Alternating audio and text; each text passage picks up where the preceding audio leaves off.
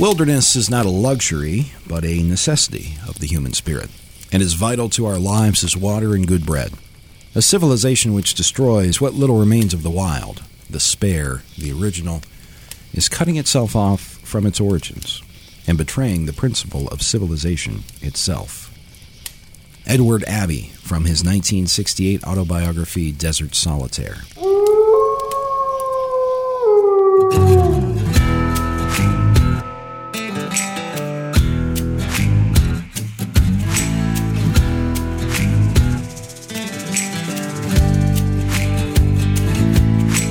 Welcome back to Dead and Gone in Wyoming, a monthly podcast telling the stories of this remarkable state's most enduring murders and disappearances. I'm Scott Fuller, and coming up on this month's episode, one of the rarest of wilderness adventurers, immensely skilled and forever cautious, and his cautionary tale of humility and passion for the uncontrolled and uncontrollable Great Wide Open.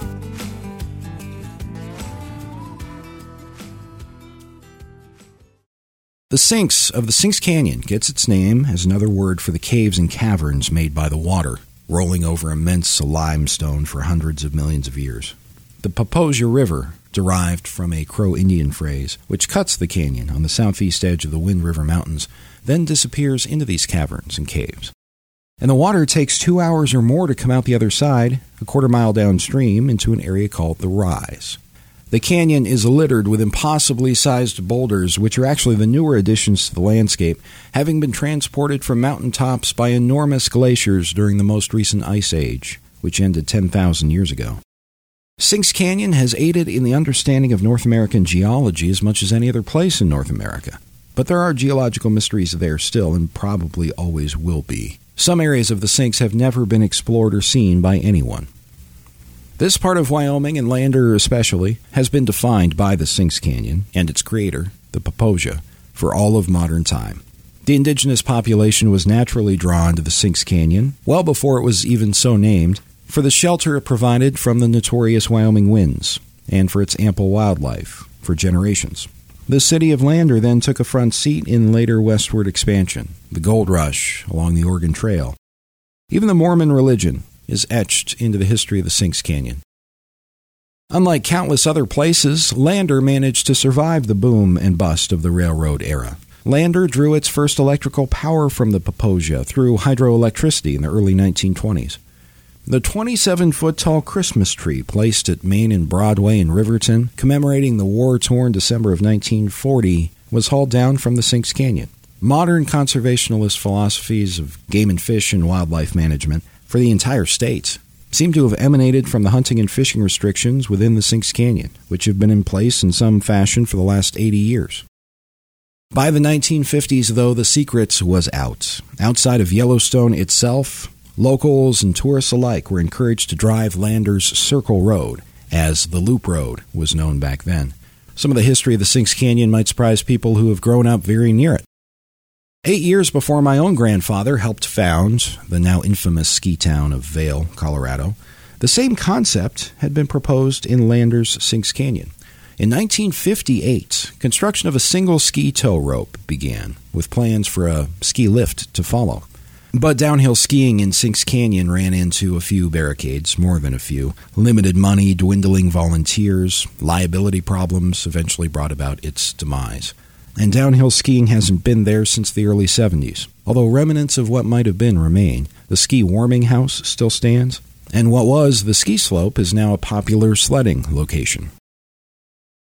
Lander's economy, as it turns out, would not benefit from the silly money enjoyed by places like Park City or even Jackson Hole. But take it from me, that's probably for the best. And I think the original Wyoming cowboy would bear me out on that. Clayton Danks, a 3-time winner at the Cheyenne Frontier Days, before serving as Fremont County Sheriff, which is Lander and the surrounding area, for nearly 2 decades. And that was after he served as sheriff of a different county in Wyoming. But one of Lander's most famous alumnus and Wyoming's most iconic cowboy may never have been at all were it not for a chance visit to Wyoming in 1896.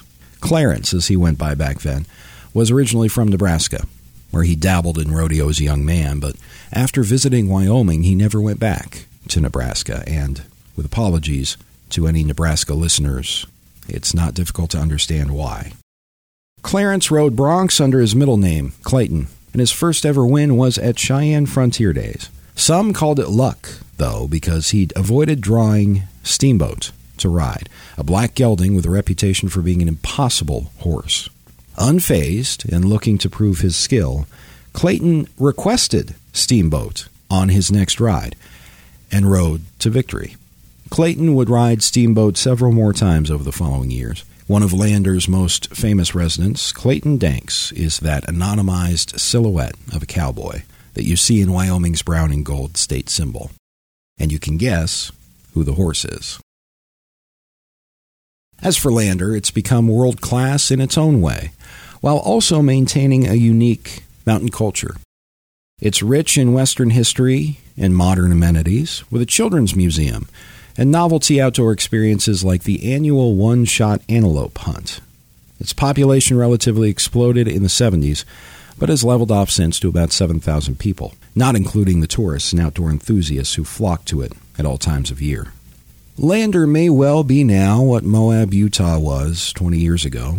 Part of me hopes that's not the case, that the people who really need to know about Lander already do and the rest can stay away. Some people, though, people like Clay Rabano, can't stay away. Clay's eventual arrival in Lander, Wyoming might have been by way of the rest of the world, but it seems to have been inevitable. So Clay came to Lander and went into Sinks Canyon in 2007, and he never left. Clay Rabano went on a hike in Wyoming on November 10, 2007.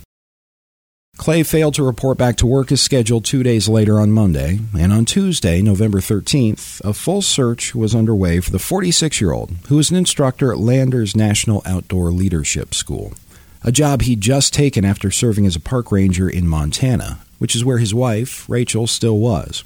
Clay was a newcomer to Lander, so new his wife hadn't yet joined him at the home they'd bought together. November 10th was a Saturday. Clay and his wife, who was also a park ranger, and so was still living in Montana for the time being, had spoken by phone on Friday night.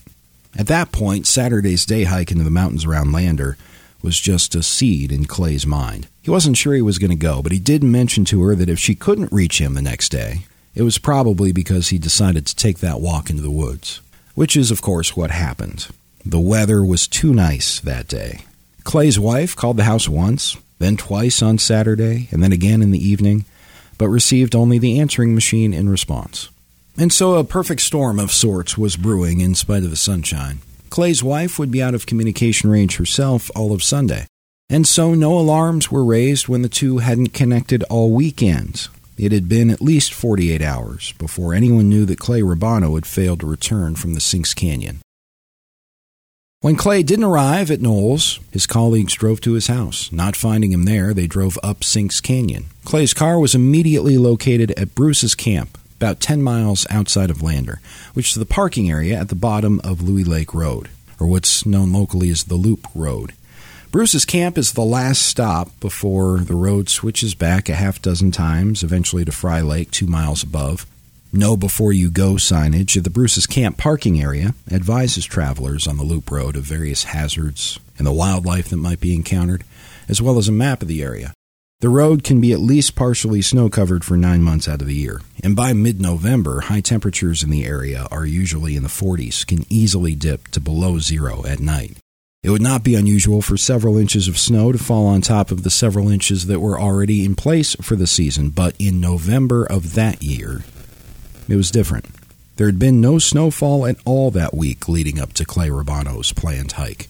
High temperatures, although still below freezing at night, were consistently in the mid-60s during the day. The calendar might keep your novice amateur hikers indoors, but Lander is a well-known recreation location in the Cowboy State. Thousands of people jump off into the wilderness from Lander every year. It boasts everything for everybody. You can glamp with electricity and cell phone service, or you can jump into the wilderness on a 10-day solo backpack. Some of the best fishing in the western U.S. and some of the best rock climbing in the world can be found not far from Lander, Wyoming. And so with so many venturing back millions of years in time into evolution, and yet so far removed from our instincts and practice when it comes to the wild, it is not a surprise that people go missing in the mountains around Lander. Quite a few people, actually, every year. They're almost always found alive, and relatively soon after being reported missing. Along with world-class sites and outdoor experiences, Lander has a corresponding world-class search and rescue network. Lander SAR can launch a search for a missing hiker, four-wheeler, or camper practically immediately. Dozens of volunteer searchers can aid local law enforcement if necessary, deployed on horseback with dogs on ATVs, and even by air if necessary. As I've said previously, it may be the best place in the country to get lost. So it's not strange that someone was reported missing from the mountains around Lander, especially in November of 2007. But it was pretty strange that Clay Rubano was reported missing. As a Knowles instructor, Clay Rubano was by definition a lifelong expert in the area of outdoor adventure.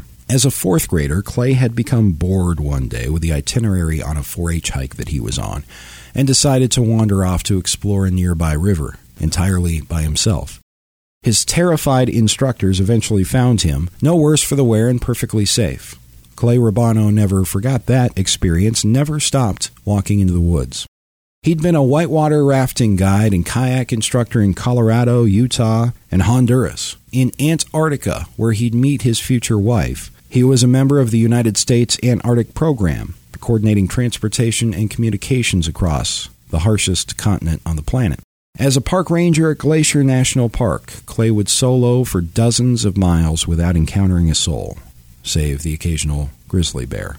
Mexico, New Zealand, San Diego, and a dozen other places in between prior to Lander, Wyoming at age 46. The average person would not be advised to wander into the Lander Mountains alone any time of year, especially not November. But Clay Rubano was not average. He'd survived multi-day solo backpacks through the most treacherous terrain in the Rocky Mountains, terrain that was frankly much more perilous than Sinks Canyon, while still traveling 10 miles a day, and he'd do this for a week at a time. This was Clay Rubano's calling, being by himself in the woods, experiencing the outdoors with friends. So for Clay, a day hike in Sinks Canyon, it's like a Sunday morning trip to Starbucks for most of us. But that was only partly because Clay was an experienced adventurer, and some would say even a world-class adventurer. To people like that, safety and preparedness are of utmost priority. Lessons learned from decades of close calls and all his experience in the woods guided Clay on what he needed to bring on any adventure of any size, and sometimes, just as importantly, what not to bring. But recreation, to call it that, at that level, also makes you realize something else. Full preparedness, full safety, isn't possible. No matter how itinerized your route is or itemized and purposeful your packing has been, situations can arise quickly for which you didn't account. That would discourage and maybe terrify a lot of us, for good reason. Not Clay, though. You see, Clay Rubano could have been pretty much anything he wanted to be in his life. He possessed skills of diplomacy and teaching. He was curious and easygoing. He could have made a lot of money doing a lot of different things, but the reason Clay Rubano spent his life in the woods is because things would go wrong. It would be reckless, of course, to invite chaos or danger in the face of the humbling and awesome power of the outdoors. But Clay had sort of an acceptance of the inevitable unpredictability that is inherent in any journey. He embraced that. He grew to love the unexpected. As Clay would say, unexpected life changes drop people into expedition mode on a daily basis. So the point is the process, and the process is the point.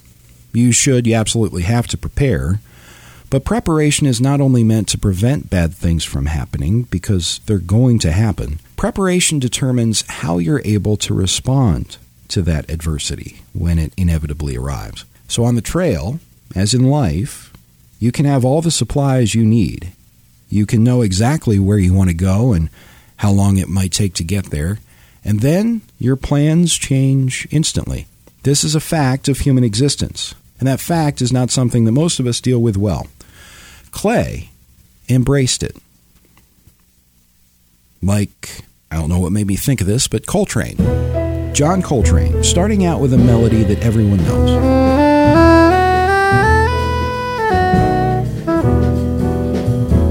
And then wandering off the trail onto his own path.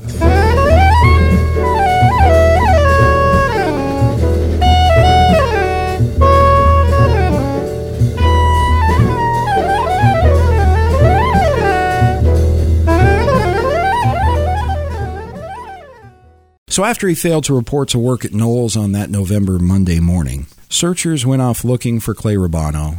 They knew this about Clay. He liked to make his own path. He was more than experienced enough to go off trail and explore, which doesn't make the search and rescue effort any easier. But the good news was that Clay had reported to some, including Rachel, about where he was headed on that day hike. But a growing contingent of searchers had little more than that to go on. They had no idea how far he'd actually gone, or even what supplies he had with him. They knew two things he'd brought with him, but didn't have with him. A jacket and long underwear were left behind inside the car, presumably because of the unseasonable 60-degree day when Clay arrived at Bruce's camp. But beyond that, it was left to Rachel to attempt a reverse inventory of what searchers might be looking for in the field. Did he take his tent on the day trip, just in case? Which clothing did he pack? What color? How many water bottles? What did they look like? If there was any material possessions that Clay had a lot of, it was hiking and wilderness supplies. So this proved to be a much more difficult task for Rachel than you might think. The man owned 6 headlamps, 3 pairs of hiking boots, countless windbreakers and sweatshirts that were all left behind at his house. How could Rachel specifically tell searchers what they were looking for? But Rachel wasn't home yet. She was still a 12-hour drive from Lander, and so she first asked someone to check the answering machine at their new house for the messages that she'd left the weekend before. She wanted to know if they'd been played, because if Clay had played them, she reasoned, then he'd return from his Saturday hike safely, and maybe his absence could be otherwise explained, or maybe he was somewhere else. So Clay's Knowles colleagues did just that. They drove back to Lander, where they found Rachel's messages unplayed on the answering machine. When Rachel arrived in Lander from Montana after a non-stop and tormented trip, she was absolutely dismayed by what she found left behind at their new home. Clay's camelback, his water filter, his tarp, his tent, his sleeping bag were all still at the house. Clay was not, which meant only one thing. The search for Clay Rubano would be different. Clay wasn't a weekend ATV rider up from Denver. He wasn't a middle-aged fisherman from Ohio with a twisted ankle. Their task was to find a wilderness expert, a professional outdoorsman who possessed a healthy respect, but absolutely no fear, of the elements. That made the efforts to locate Clay more difficult, and so now did the weather. The days were getting shorter, the nights colder, but Clay's friends, and especially his wife Rachel, held out hope that Clay might walk out of the woods at any point. Not entirely an unreasonable hope in this case either. After all, if anyone can survive out there. So Rachel pleaded with local authorities to leave Clay's car where it was parked at the trailhead. If he did make it out, he'd need a way to get home. So that's where the vehicle sat for the next few days, and then few weeks. In the meantime, the car was very helpful in other ways. Police were investigating at this point. They'd been able to determine that the only fingerprints on the car were Clay's. By then, in an increasingly anxious and surreal state, Rachel was being brought items, things that were found by the 100-person ground search of the Sinks Canyon, in the hopes that she might be able to identify this or that as an item of her missing husband's. But she recognized none of them. As quickly as the search had begun, time very quickly ran out on the late season, and the search for Clay Rubano was called off.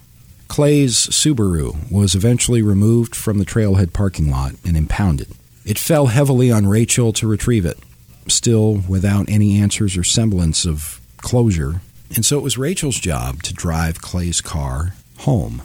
And these are the poignant moments that those of us who don't live or haven't experienced this rare nightmare fail to understand or to even contemplate. Places and possessions become extensions of people, at least to the people who care about them.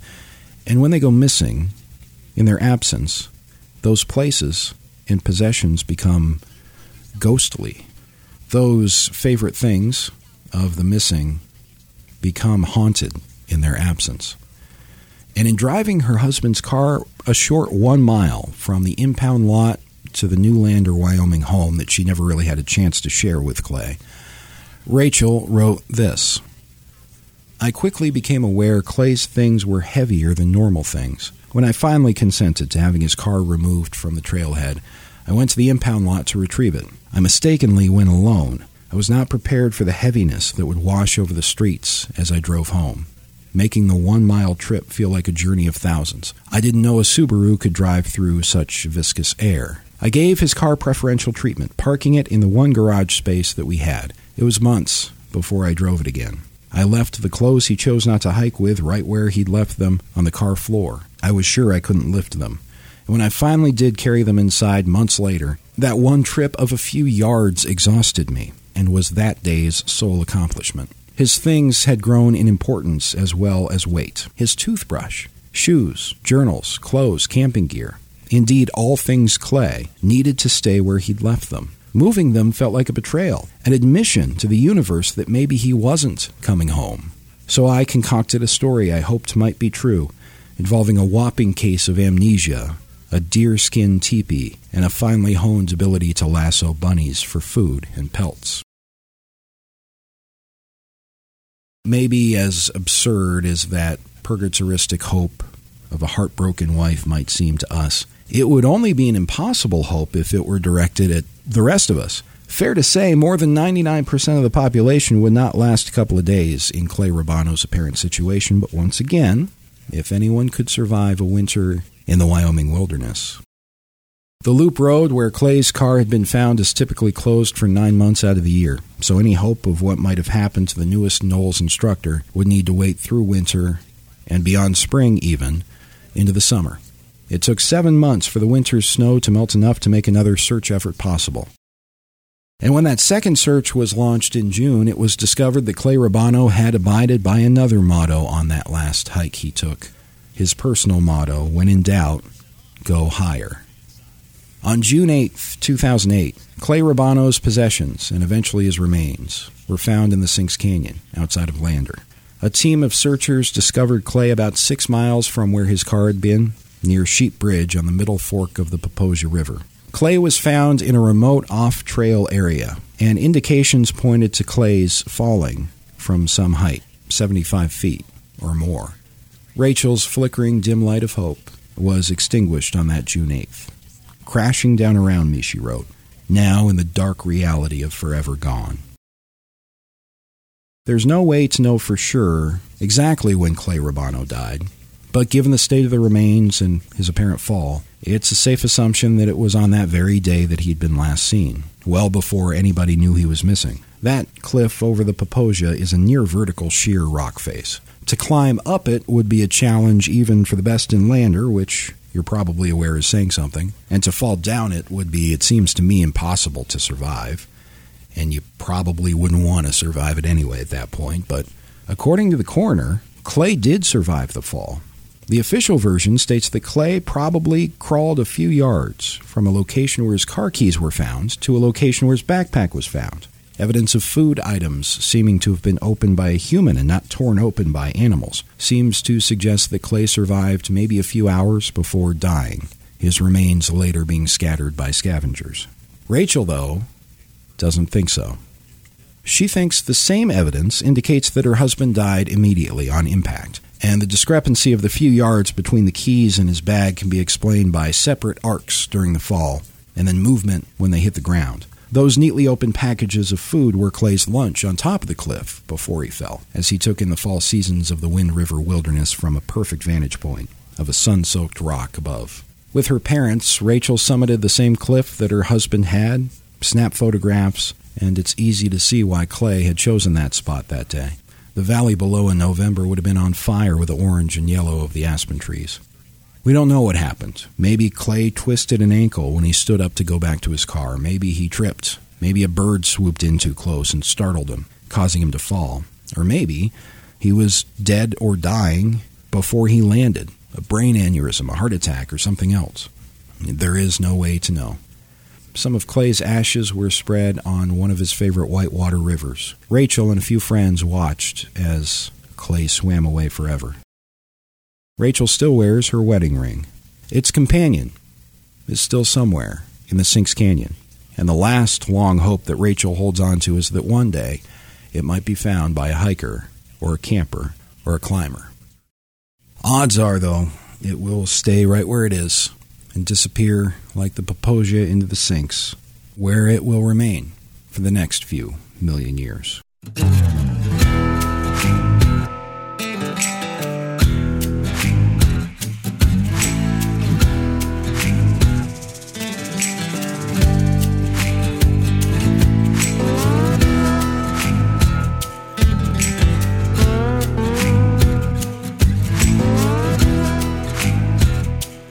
Sources for this episode, the primary source for this episode, was an article that was authored by Clay's wife in Proximity magazine. That was Rachel Jenkins' first ever published writing. Thanks as well to various historical societies and local chambers of commerce in the Fremont County area for providing their resources online to tell this story. If you enjoy the show, tell a friend. Thanks for all the emails and story ideas. You can get in touch with me, as always, at WyomingPodcast@gmail. Same goes for Twitter, at WyomingPodcast. That's all the time we have for this episode. For everyone at County 10, I'm Scott Fuller, already looking forward to bringing you the next episode of Dead and Gone in Wyoming.